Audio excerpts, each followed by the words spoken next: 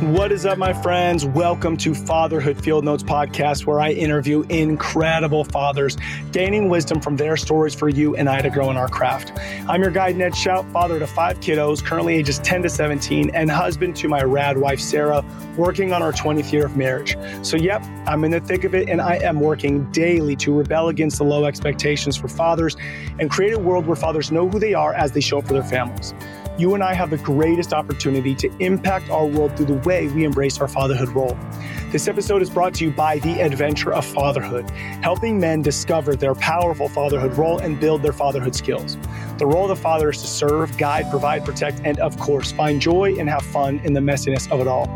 Today's guest is my friend, Dan Tocchini, and I'm still buzzing from this conversation. We talk about how to measure success as a father, how to show up when there's a death in the family, and then how AI can help you with your parenting. Now, my friends, you'll see in the first 5 to 10 minutes that we get into it and we get into it deep. This is one I will go back and listen to and take more notes. I had to journal just to get it all out after listening to this. Moments like this, it's an opportunity for you to hear a sage speak into your life. Enjoy meeting my friend, Dan. My friends, welcome to Fatherhood Field Notes. I'm already smiling ear to ear. I've been thinking about this all morning. Very excited to talk with Dan Tocchini. Dan, how are you today? Oh, I'm excellent. Now I'm here with you. I thank you for having me. Oh my goodness. Our mutual friend, Vincent Porras, had connected us maybe a month or two ago, and we jumped on the phone just to chat, and it was just a beautiful conversation. And since then, I've been excited to have you on the show. And then, like I said, right before we did the recording, I sent out this Google form with some questions. And as I read your answers, not one of them was a single sentence answer. It all felt like a chapter out of a book written by a sage. So as I'm preparing for our conversation today, I was just blown away from that content. So thank you. Thank you for putting the effort in. Oh, they were great questions. I've actually never had a podcaster, like there are required questions, and you asked some really thought-provoking questions that really I enjoyed thinking about and formulating answers that would be authentic and true for me. So thank you. I love it. Authentic and true for me. It's so interesting because I feel like in the last couple of years, I've been doing so much work on myself. I'm becoming more aware that before I speak or take action, is what I'm about to do or say authentic and true? I don't know. Maybe you could speak to this, because in that transition of sometimes I think you just say things or do things. Sometimes I question myself, like, is this really authentic and true for Ned? So do you think there's kind of a transition when you're becoming more authentic and true that you like almost wrestle with whether you are being authentic and true? That's a great question. The philosopher Soren Kierkegaard answers it this way. He said, the most authentic a human being can be is to be authentic about their inauthenticity. Because if you think about it, it's all of our big quest, I think. It is that, who am I? And I can be so many things. I can be spiritual and grounded in my life, or at any moment I could come across and experience anxiety and fear and be scattered or worried about what you think about me or worried about what others think about me. And which one's the true Dan? I would suggest that it all is. And that my ability to embrace those moments of inauthenticity and allow them to speak to me is the authentic way of being human, because we're always wrestling with, scrambling around, trying to just express who we are and what's most important to us. So easy to get caught up in an ideal and try to live up to an ideal rather than to explore and connect with what's really going on with me in a moment without rejecting myself as bad, wrong, or broken. So. Yeah, so beautiful. And I want to share something with you. You and I connected, and we'll probably get into it, but you have events and you develop events to help people to do these things. And I'm 40 years old, and I went to an event that you had a role in developing how it was laid out. And just the other night, my 14-year-old daughter came home, and she's sitting in front of the Christmas tree. My wife and I are on the couch, and we're all watching a movie, but she came home from youth group. I realized after about 10 minutes, the movie had been turned off. All the other kids left the room because the conversation that my 14-year-old daughter and my wife and I got into was so deep that everyone just like slowly left the room and the movie was shut off.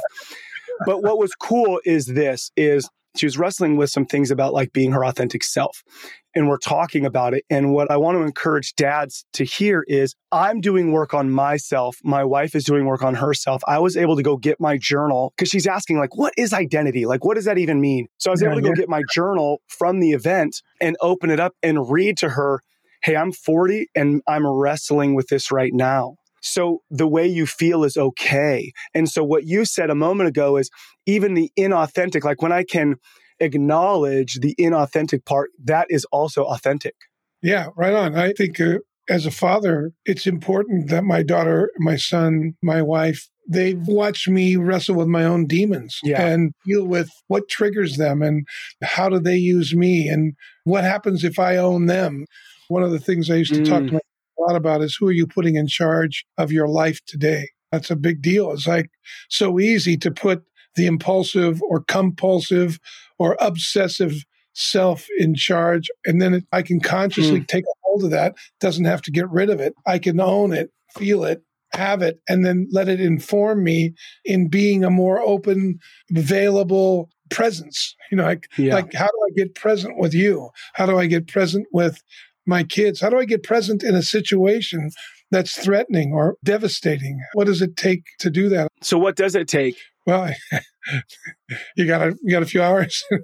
Yeah. Number one, I think it takes courage and humility. Courage enough to face what I fear and humility enough to own the relationship I have with what I fear. Like to learn about who I am in the moments of fear and devastation and who I can become when I'm aware of that. I was telling you, there's a quote that I've used for years. I got it from C.S. Lewis, and it really touched me, particularly in asking the question. I came through a pretty tough childhood, tough for me. We all have our own journeys and our own challenges, but my mother was a schizophrenic, manic depressive, and I noticed that each of the kids handled it differently and came out of it differently. And we all went through the same events together. Almost all of us, the four of us, went through the same events with my mother. And there was a quote by C.S. Lewis that really was quite, at first, intriguing and even offensive at first to me. And then it really opened up for me as I started reading. It's from The Great Divorce. I don't know if you've ever read that. Yeah, I have. My parents got divorced officially when I was 18, but it really started when I was 12, when my mother first had her first episode. And this quote by Lewis in that book, it goes like this. It goes, I've got it here, I'll read it. Son, he said, you cannot in your present state understand eternity. That is what mortals misunderstand. They say of some temporal suffering, no future bliss can make up for this, not knowing that heaven, once attained, will work backwards and turn even the agony into a glory. And of some sinful pleasure, they say, let me have a bit of this, and I'll take the consequences.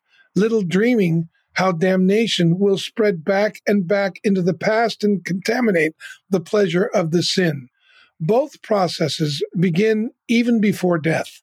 The good man's past begins to change so that his forgiven sins and remembered sorrows take on the quality of heaven. And the bad man's past already conforms to his badness and is filled only with dreariness and despair. And that is why the blessed will say, we have never lived anywhere except in heaven. And the lost, we were always in hell. And both will speak truly. Wow. Yeah. And I've thought a lot about that because I've been both men. And when you say you've been both men, as a man listens to this, do you think that's part of the authentic, you said humility and courage, is that I know that as a man, I have the power to be either of those men? Yes. And when I find myself operating as the one I don't want to be, to pause in my tracks and remind myself, this isn't who you are, or this isn't who you have to be. Yeah, I don't have to believe these thoughts. I don't indulge them. I don't have to give them power. I'm a dangerous guy. And when I want to hurt somebody emotionally, psychologically, physically, it's because I'm afraid. It's because I'm hurt. So these thoughts then become, instead of an enemy, they become an ally, and they alert me to what previously I have been unaware of and that had been unwittingly polluting my relationships with my children and my wife and the community I'm in. So there's usually a different format that I go through, but I want to ask you this question because this really hit me in reading what you wrote. So we have this power to be either dangerous or dangerously creative in a positive sense. All of us have this loneliness that you talked about. I'd love for you to speak to that because that feels like the first thing that we have to acknowledge. And my question is, explain what the loneliness is. And then is it okay? Is it okay? Or what do I do with this belief that, okay, there's the loneliness, so go for it? Like I said, when I wrote down that we're born with a secret, and the secret is that we hide ourselves. And because we hide ourselves, we're lonely.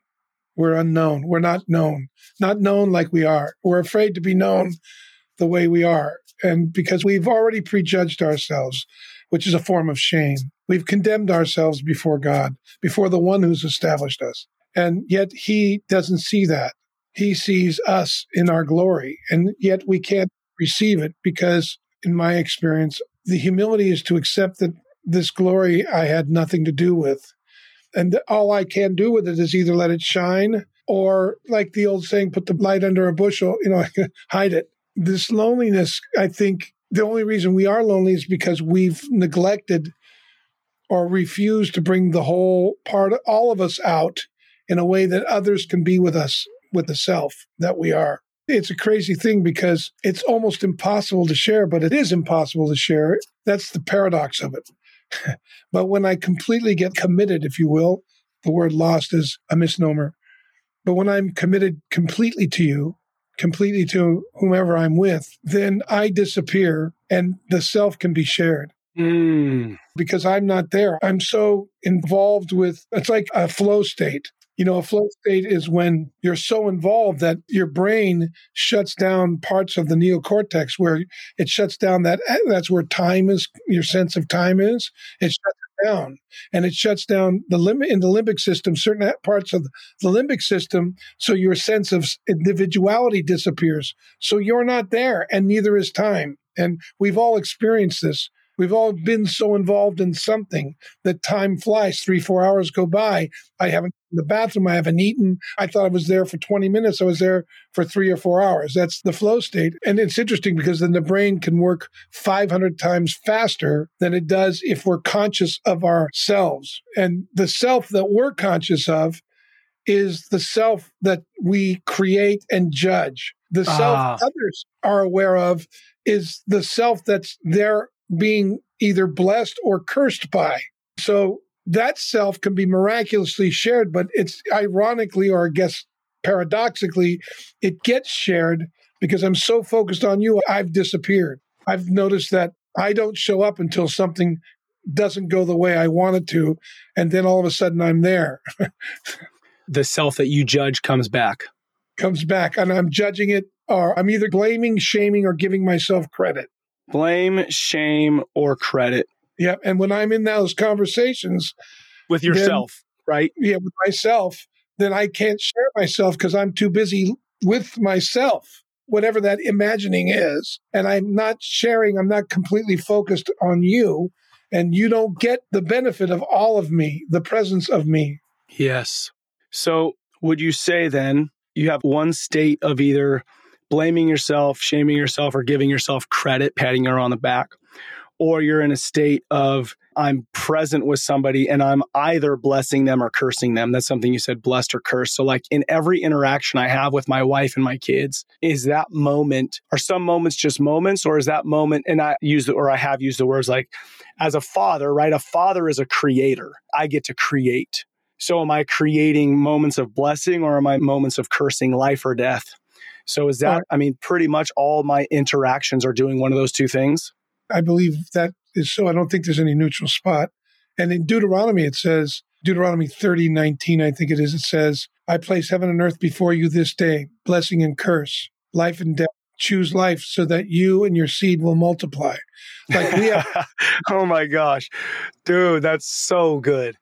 That's so that you will multiply, like, not just more people, but the ability to be present, to expand in who you are. Oh, that's so good. That brings so much life to that verse. Sorry, go on. No, because there's only life or death. It's not right or wrong. It's life or death. God's standard is life or death. right and wrong is man's standard because man's too busy justifying himself. When I'm justifying myself, I'm the one condemning myself, but I think others are. I'm projecting it into the world. And even if they are condemning me, it doesn't matter. What matters is if I condemn me, if I take on the condemnation. And I take on the condemnation because I have an expectation that I ought not fail or that I ought not need the one who established me. So why do we look and I'll just speak for myself, why do we look for the approval from others? Is it because we actually want the approval of them, or is it that I'm just looking to justify the judgments I've made of myself? I think it's really complex. I think, one, biologically, we're herd animals. We were created to be in family, to take care of each other. Our great strength is how we take care of each other. People say it's our brain. Yes, of course, it's our brain, but our brain knows better. We're better together than we are apart. If you want to go fast, go alone. If you want to go far, go together. Go with somebody else. So that's an old African saying, I think. But I think that's part of it. I think the other part is what we long for, the approval of the one who established us. That's like our father. Every man wants to hear his father say, "Well done, son. Good for you. I'm proud of you." I think that's something we long for. And then on top of it, I think we settle for a lot of counterfeits, and counterfeits meaning I need someone else to tell me something outside of me to validate me because I'm too good to die. Too good to die to myself? Yeah, too good to die. Just if I can die, then the one who established me can resurrect me. But if I'm busy taking care of myself, defending and proving and doing all that, then if I can go out and provide, but if I'm providing to prove that I'm a good father, that's a very different provision than if I'm providing because I love you, because you mean something to me. I'm going to allow you to dominate me in the sense that if you hurt, I hurt. But if I'm so concerned about how I look as a father, I only get pissed off at you, angry at you, if you don't live up to what I need you to live up to so I can feel good about me. Yeah. Yes. I'm pointing the finger at me. I'm not pointing at anybody else. No, of course. Confession, obviously. So when you're the father that is 40 years old and going to a retreat, wrestling with identity, and your daughter at 14 comes to you wrestling with identity, how do you, when coming back to we all long for the approval of our fathers, how as fathers, right now there's dads listening, how as these dads who are probably listening to this because they're wrestling with their own existence, how do we give that to our children when we're wrestling with it ourselves? Yeah, well, that's a great question. Actually, there's a problem with the question, if you don't mind. Yes, please. The problem is that it's a how question, and the answer is a who, not a how. Right? We get the answers our questions beg or prompt or pull from life. So I tell you a story about this because it has to do with my daughter. But I have two kids, and now my daughter's 37 and my son is 40. They have kids of their own. And my daughter has two daughters. My son has a son, a daughter, and a baby boy who died in January. And then we've got a child coming any day now. His wife, yes. So we're waiting. It could happen. Due date was yesterday. So we're excited about that. But anyway, so the how question makes us think about how can I do this to make it turn out? But really it's who am I going to be for you? Normally I ask, and I'm not saying this is universal, I just noticed for me, normally I'm asking a how question because I think that fatherhood is a matter of performance rather than a matter of being with the world and my son, daughter, and family. And how I am with them is more instructive than what I do with them. Gosh. My daughter's 37. When she was 13 and a half, we lived in Michigan, and we had moved a number of times because I was an itinerant minister, and I had a ministry, and then I had a business that was related to the ministry. It was, we used the same stuff we do in the training room for the ministry for reconciliation and spiritual transformation and development. I use in the corporate world for leadership development. Same frameworks, just I got them, basically derived them from scripture and experience. But I would do that, and I was gone a lot, and I would take the kids with me, and we moved to Michigan, and we had been in Hawaii. And before that, we were in Santa Rosa. We planted a church in Hawaii with some people, and then we moved to Michigan to work there. My daughter was getting involved in a lot of street activity, and I had an agreement with my wife that if she ever needed me to remain at home, I would come off the road to support the family. Surprisingly, in the first 10 years of our ministry, that never happened. Then one day she said, "You got to come home. Danny's taking over the house. I don't know what to do with him. Elizabeth is getting hard to handle." So I came home and I got a job as a salesperson working with a pharmaceutical company, basically selling pharmaceuticals to doctors and so on, that kind of thing. I'd come home every night. My son and my daughter are good friends, and she's good friends with his friends. It was my son's best friend's father's 50th birthday, and we got to know them well and invited him over, and we celebrated his 50th birthday. And after dinner, we were having dessert, and my son went off with his girlfriend to do some homework and hang out with her at the coffee shop. And my daughter stayed home with my son's friend. They were going to go hang out upstairs. And my wife gets this premonition that this boy, Derek, is forcing himself on my daughter. And so she goes upstairs and catches him on top of my daughter. Now, you could imagine how awkward that is. 50th birthday. She's coming down the stairs. She's got a boy 6 foot tall, and my wife's 5'2", and she's yanking him down the stairs by the ear, and she's livid. And I usher people out, call my wife down, go up, talk to my daughter. And I say, "Well, what's up? Are you all right? What's going on? You want to talk about this?" And she basically flipped me off and didn't want to talk.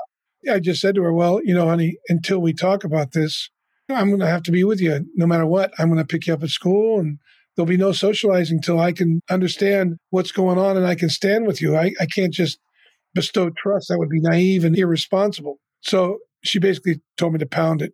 First day, I pick her up and I go in to say, "What do you got for homework?" And she looks at me and she says, "Oh, so this is your effort at being a good father now?"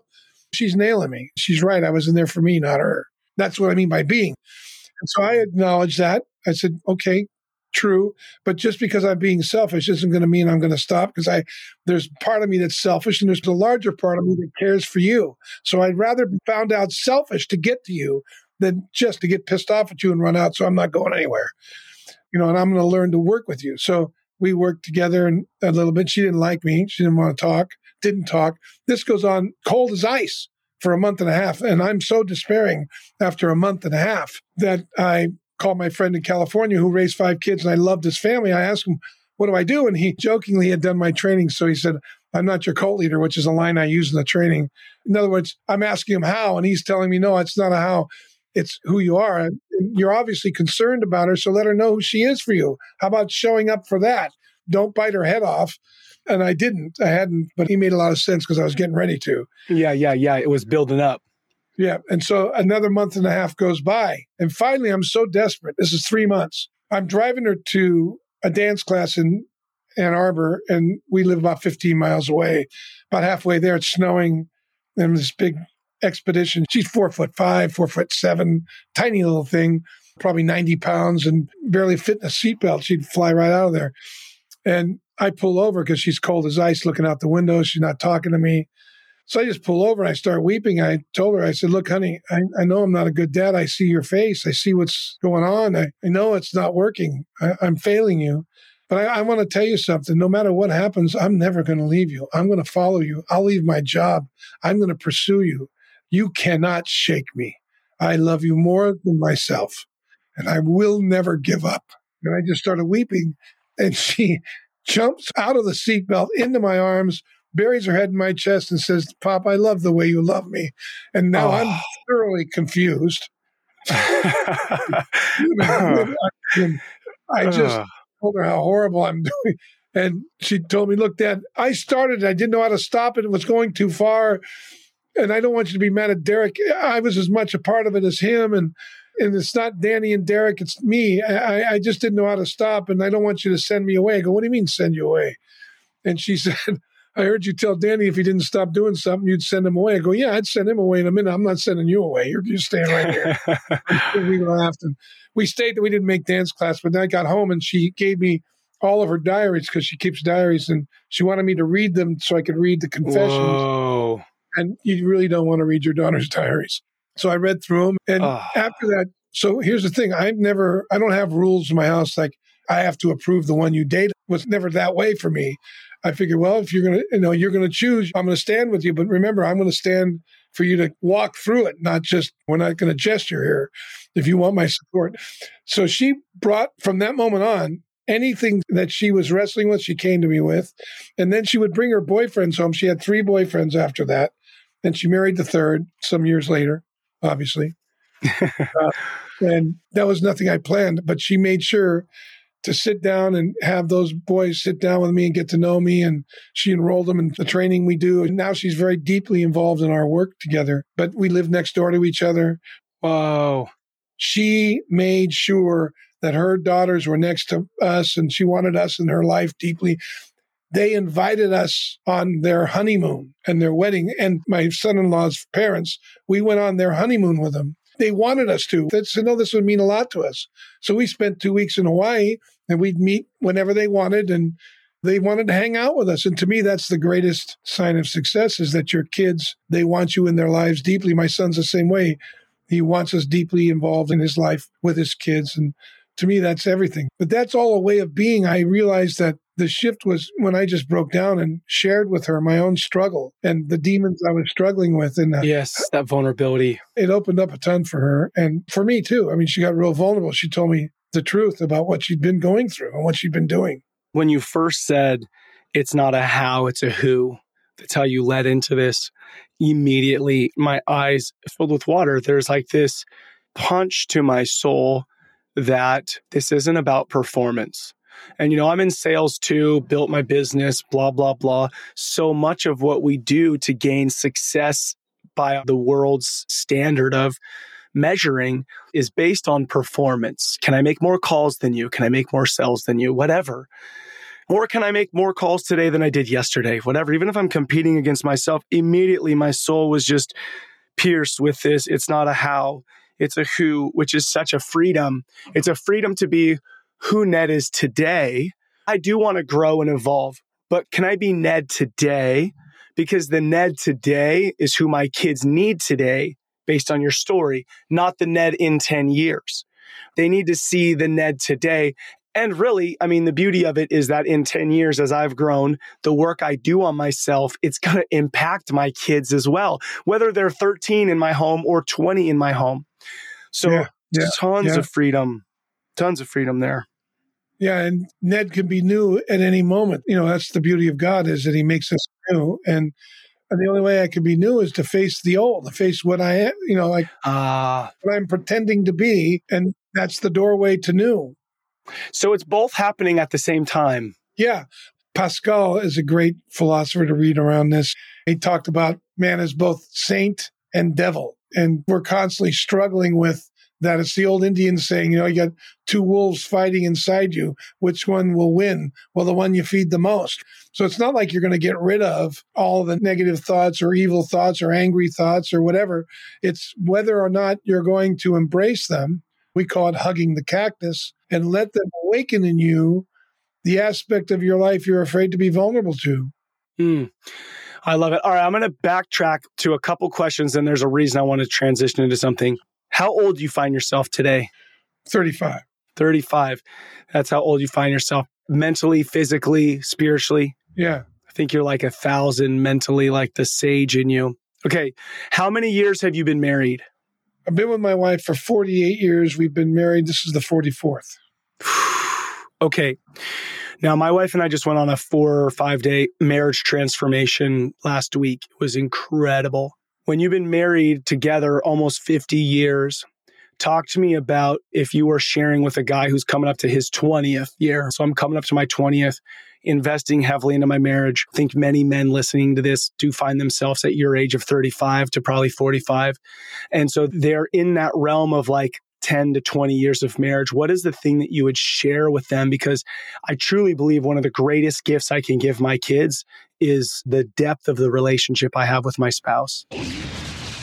My friends, sorry for this quick interruption. However, somewhat sadly, I get more questions from dudes about fitness than I do about fatherhood. But what I've found is that the fathers who start taking care of their fitness and nutrition end up finding fatherhood, marriage, work, and all other aspects of life come into a deeper clarity of purpose, enjoyment, and fulfillment. Now, I've partnered with Rise Up Kings to launch Ruck Fitness, a transformative program that is less focused on a six-pack in 90 days and more focused on you creating the habits, mindset, and lifestyle that will allow you to be a healthy asset to your family for decades. Come join me in a transformative journey to become the man you want to see in the mirror.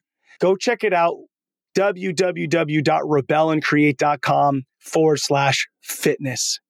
Now back to the show. What would you share with me about marriage? A story or whatever comes to your mind is something you'd want to share about marriage. Yeah, to me, marriage is a crucible, which means it's a perpetual refinement of one's character. And to be married is to grow up.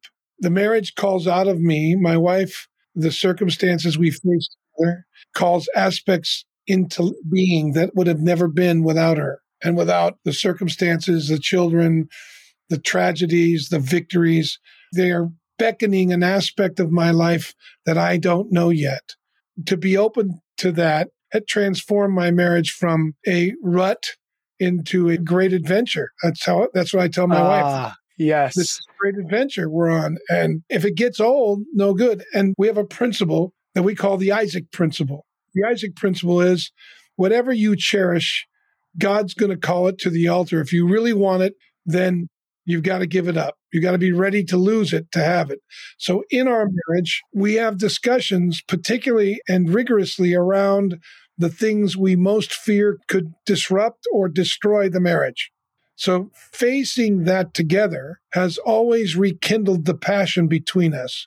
And we have multiple devices, strategies, things we've learned, and awareness of our own mechanics that can help us see and receive the bids for peace between us, if that makes sense. Because you do something stupid, hurts the other, or insensitive, mostly me, insensitive, arrogant, some stupid thing I do or say, and I see I've hurt her.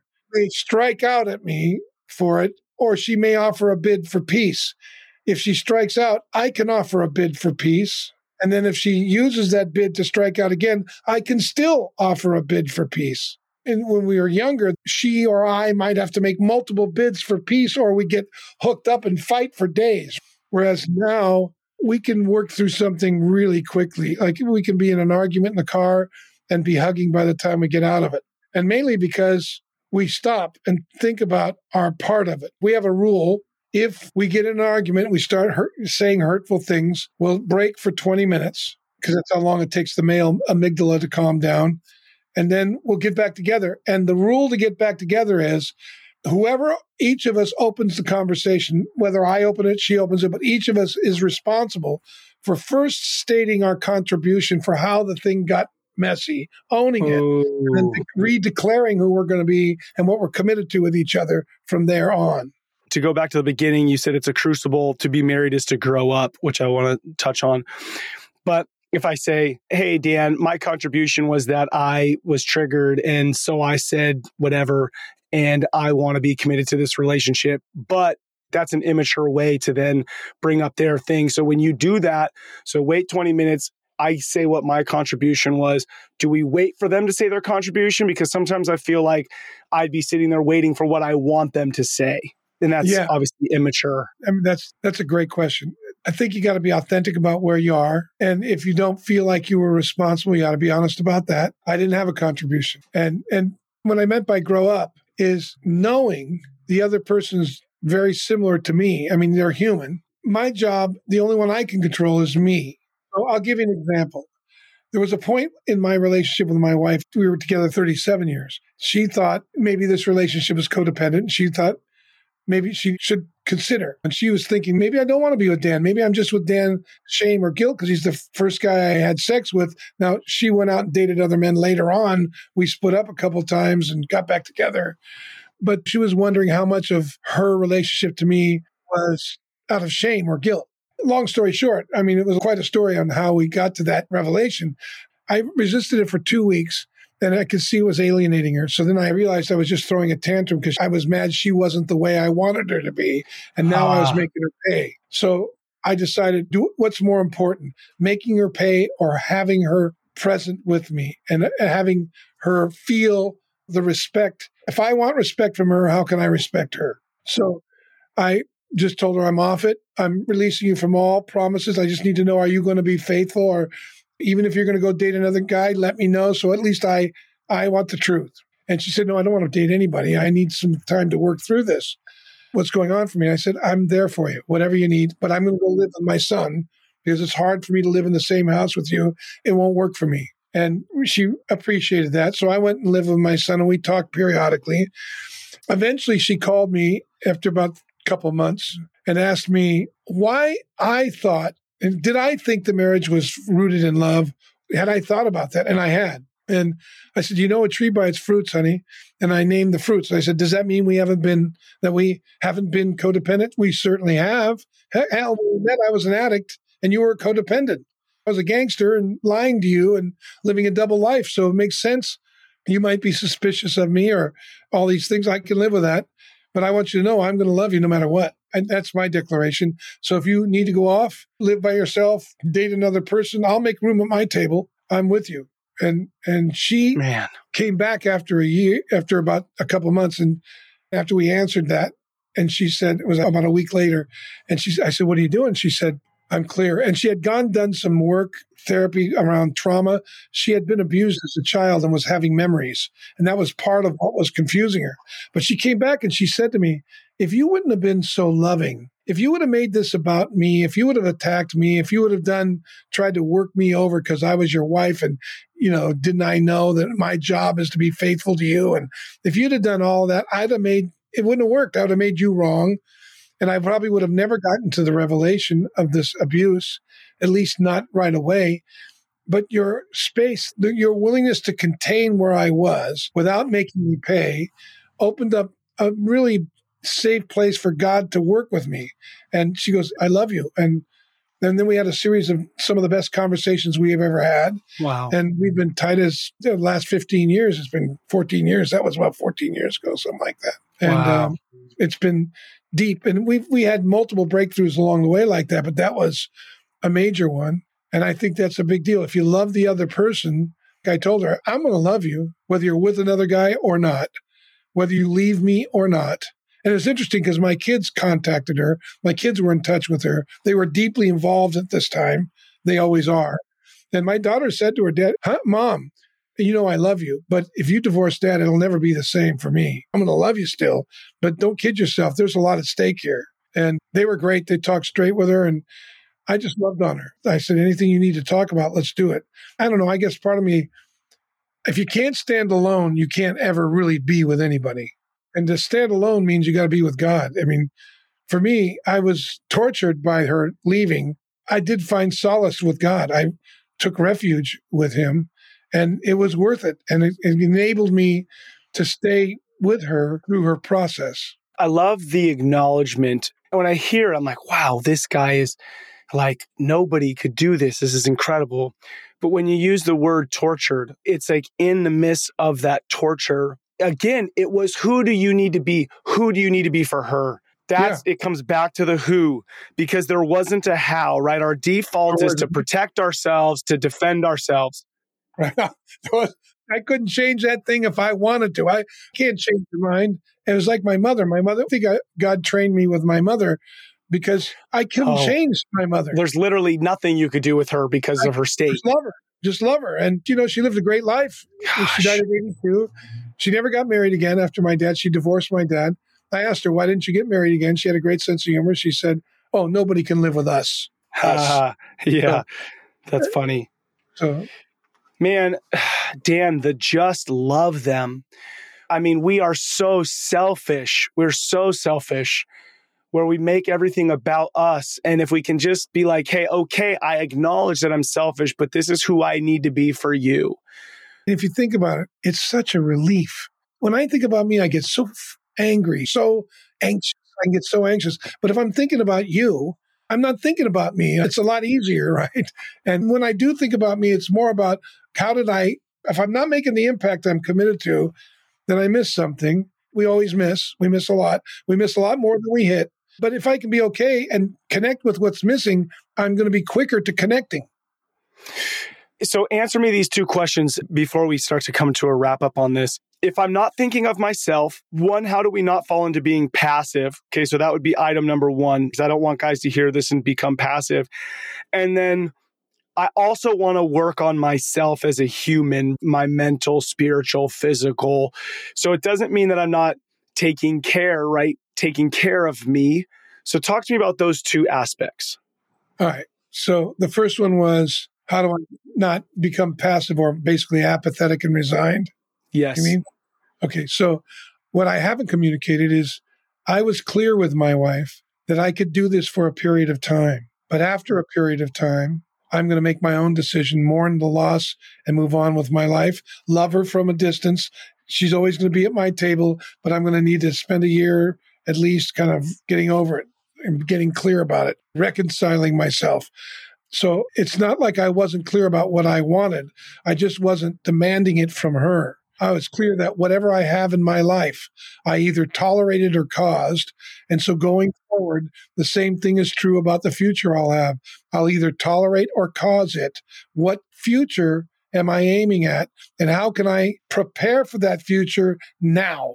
So my openness to her, my open-handedness to her wasn't about getting her back or not. It was about whatever occurred. I wanted to have the best relationship I could have with her. And but that didn't mean I gave up what I wanted. I just didn't blame her for what it was I wasn't getting. Got you. Yep. That's a big deal because I'm a man. I know I have a lot of men that are friends of mine, and we have a habit of going to extremes to justify our own bitterness.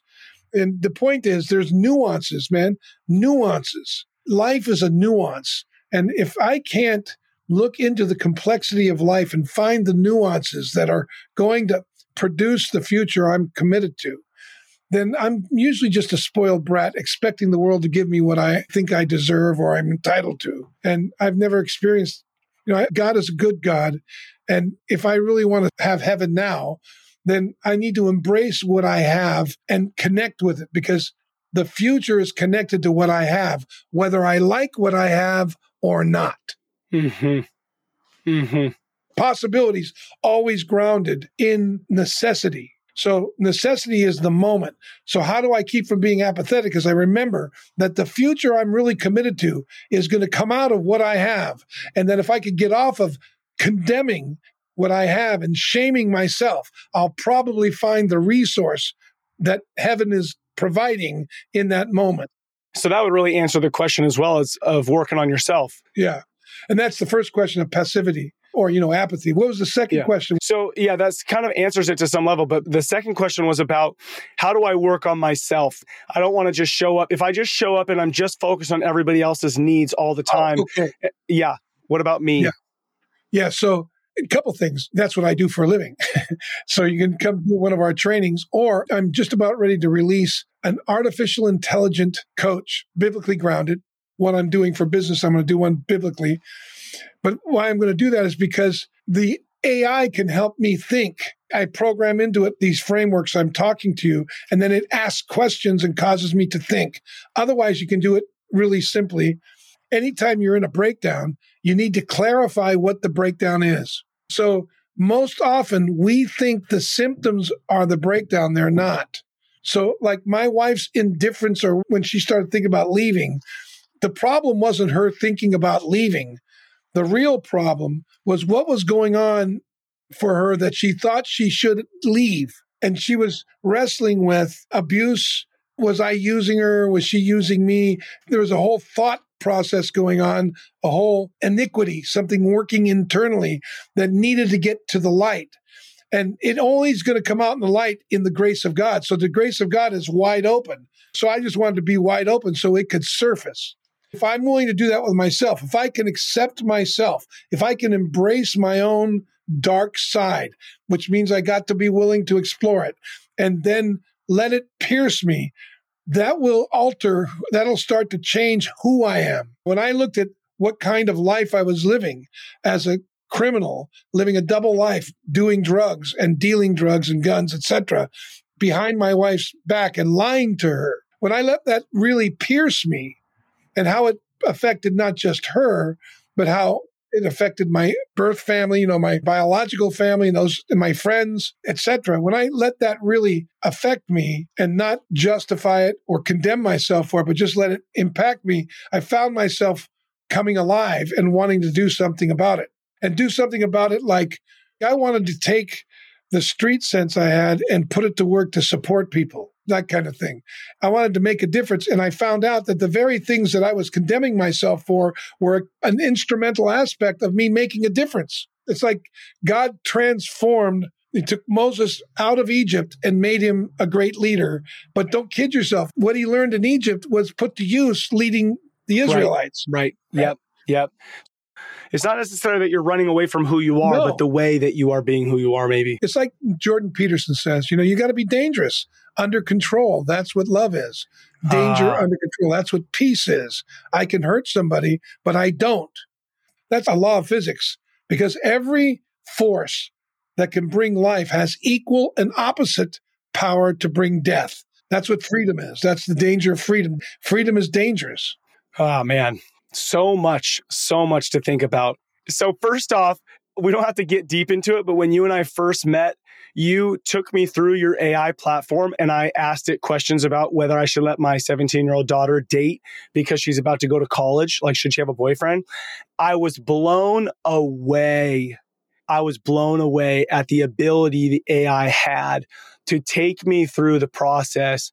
And the cool thing is compared to having this conversation with another human, there wasn't the other human's beliefs around dating or beliefs around college or all the other things that come into that could lead me one way or the other. And what it did was it really turned it all onto what you're just talking about.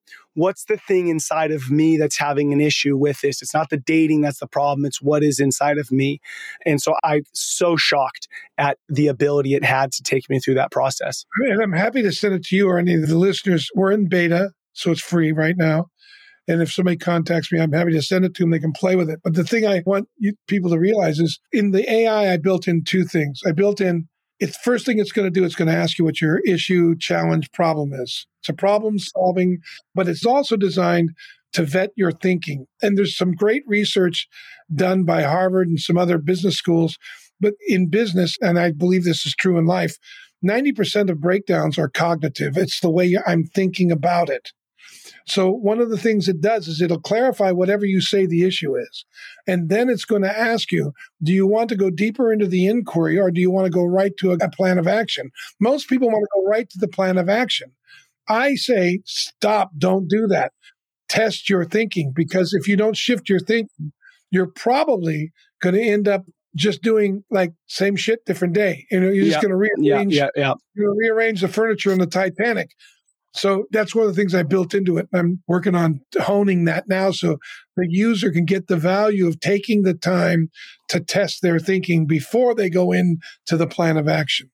And I think that's true in life.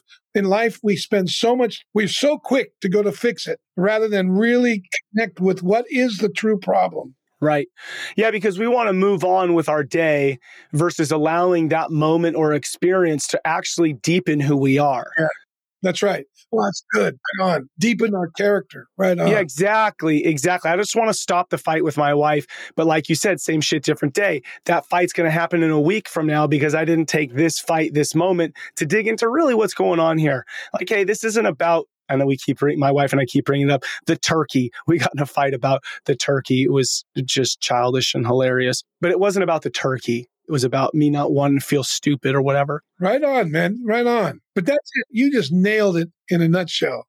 That's it right there. That's the who. The who. Yes, the who. You're willing to look. You're willing to be the guy who goes, okay, I'll look. I'll just take a look. I'm working on that. Yeah, I'm in that process of wanting to take a look, but I do want to go back because I think you'll dig this. At the end of the marriage transformation week we were at, we had to each get up, there's 12 couples. Each person gets up and says, what are you leaving with, whatever.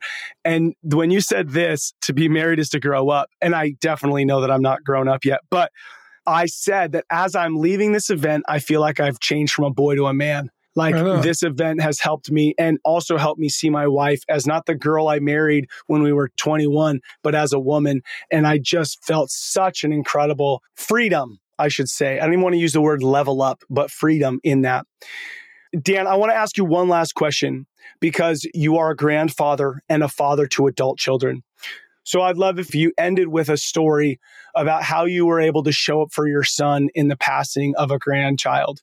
And I think that there's a beauty in understanding that us fathers, this doesn't end when your kid leaves for college. It goes well beyond it. And so I think that this story might help us understand that it's not about just how we show up while our kids are in middle and high school. It's going to go beyond that. Well, first off, my son and I are really close. We've always been close. I love that. When he's a young boy in Cub Scouts, we won the Pinewood Derby contest every year, 3 years straight.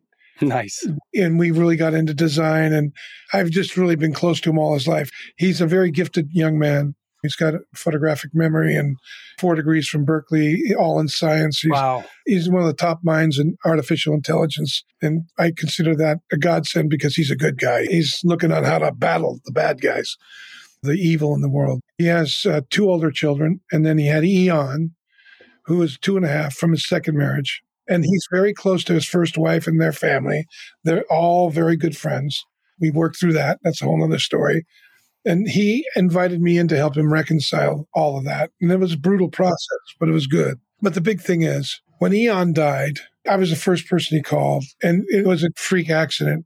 Had a big storm and 4 redwoods broke off. I'm talking 60-foot sections and fell on his house. And one of them killed his son. Almost killed him. He was 2 feet away from dying. Blew him out of the house. And then he had to couldn't get the log off the boy. And tried the truck, couldn't do it. Went and got a neighbor. They sawed 2 sides of the, rolled it off, and then he picked his son up, and his body was in complete perfect shape because he was on a couch, and it killed him instantly. But his body there was no blood. He carried his son to the paramedic. Then he called me, and we wept together. It was interesting. But one of the things he asked me, he goes, "What do I do?" We were talking about what do we do, and I said, we look into the tragedy until something bigger comes out of us. That's the God we have. Our God will turn this, but we have to face the desert, son. And he knew it. He knew it. He's already there. He was so ready. 5 days later, he shared what God was doing with him and his wife in church. 5 days afterwards. I couldn't believe it. And it was beautiful, and it was humble, and it was loving. But again, his mind was on his wife and others, and he knew the community was shook. He shared with them his loss, and he does that well. We spent 2 months together. My wife, myself, my daughter, her husband, their 2 kids, my son, Isha, his current wife, Roya, his first wife, her fiance, Andrew, and the kids. We all stayed together for 2 months and just talked about what came up and allowed ourselves to weep when we wept and laugh and tell stories and look into the tragedy. So now when we're together, if we're moved to cry or moved to tell a story, we do. Nobody got maudlin about it. Nobody made it about them. Everybody just was there for each other, and we wept and laughed and cried and celebrated Eon's life. And I think that was part of what helped them recover themselves in a way that they wanted to have another kid so quickly. We were blown away. So there's no conversation too difficult. I think that's the number one thing. How powerful if fathers operated in that sense. Because how many kids are like, I can't tell my dad this because how he'll react. It'll hurt him too bad. Or there have been a number of times as a father and a grandfather where I realized this is a seminal moment. Who I am in this moment is going to protect the legacy of our family. When my wife's mother was dying of cancer and living with us, I knew that how I was going to be with her and the kids was going to determine the future. And it was important that I made myself there available, especially in the moments I didn't want to be there, because I just wanted to run. Dan, I have greatly appreciated this time together. I hope for many more conversations with you. Thank you. I'm going to go back and listen to this conversation. I've got notes all over my desk right now. And this last question I'll leave with you, it's about legacy. Imagine on your deathbed, you are looking into the faces of this family that you've dedicated so much of your life to and lived for. What is it that you want to see in their faces? What is it that you know you can freely let go because you gave it your all in this life? What is it that you hope to see? I'm seeing it, and that's my children and their children know what it means to stand. Because the only thing that orders chaos and releases beauty is a stand.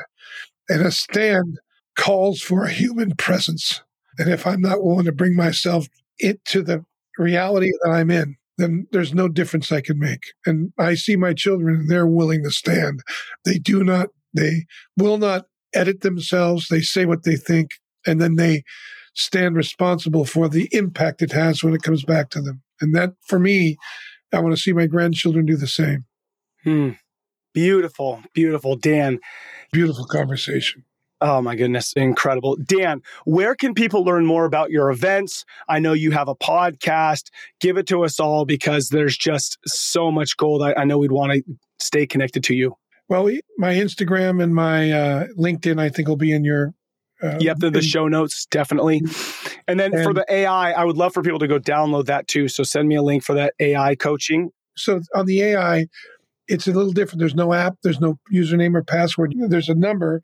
Just copy the number, put it in a contact called Maven, Meyvn, and then just text it. Now, you can if you have an iPhone, you can use audio text, and it'll audio text back. If you're using any other phone, you got to use text. We'll have voice on that later. And then we have the Naked Leadership podcast, both on Spotify and Apple. We just finished our 250th episode. Yes, love it. And so check it out. It's in the top 2% of business downloads on Apple. So we're really proud of it. Awesome. And then your events, please tell us a little bit about those. So one is TNG, which is takenewground.com. That's our corporate site. And if you want to do the Revenant, it's called wearerevenant.com. wearerevenant.com. And you can see all the trainings. We got 3 come in there already for this next coming year. One in February, I think one in March, and one in June or July. And then we'll probably put another one in Italy. And so those will be available. And those are on that site. Love it. All right, people, to be more connected to this type of work, go check out all the links in the show notes. Would love for you to get connected to Dan and the work he's doing. Thank you for the man you are, the man you are becoming, and your willingness to share it with each one of us. I look forward to connecting with you again. Ned, this was nothing but a privilege, man. Bless you. Hey, was I right or was I right? What an incredible conversation. I just almost hung on every word that Dan said. I mean, to hear a man who has had the experience of having kids in a marriage twice as long as me, to be able to gain wisdom and knowledge from him, there are so many nuggets, so many things that I'm taking away. And really, the biggest thing, the sense of freedom that pierced to my soul was, it's not how you do it. In most of these situations that we're bring up, I could lean into performance, but it's who do I need to be? Who do I need to be for my wife? Who do I need to be for my kids? And having the power and strength as a man in this moment, am I bringing blessing or cursing in this circumstance, in this situation, in this connection? Beautiful. Men, we must know who we are. The world would look and feel different if men showed up in their identity to love, serve, guide, provide, protect. Now, this is why I launched the Adventure of Fatherhood. Check it out, adventureoffatherhood.com. I have 3 online courses. If you want to take your fatherhood to a deeper level, if you're a new dad and you want to understand what your role is, I've got the Introduction of Fatherhood. If you got a 5-year-old, 10-year-old, 15-year-old, and you're just feel like you're struggling or want to better understand who you are, take the Discover Fatherhood. These are 30 days. You can just handle it all on your own. Would love for you to go through that. And once you go through that, then I've got my 90-day intentional group where I roll with several dudes for about 90 days and help you unpack what the role of the father is. If you're enjoying the podcast, please write a review. Please just take 30 seconds. It helps spread the word that fatherhood matters. Thank you to all you dads out there listening to Fatherhood Field Notes podcast. What you do matters. Don't be like everybody else. Be yourself. That is who your kids, spouse, and community needs. This is your guide, Ned Shout. Together, let's rebel against the view that fatherhood has little impact and create lives engaged in mastering the craft of fatherhood. I look forward to hanging out with you next time.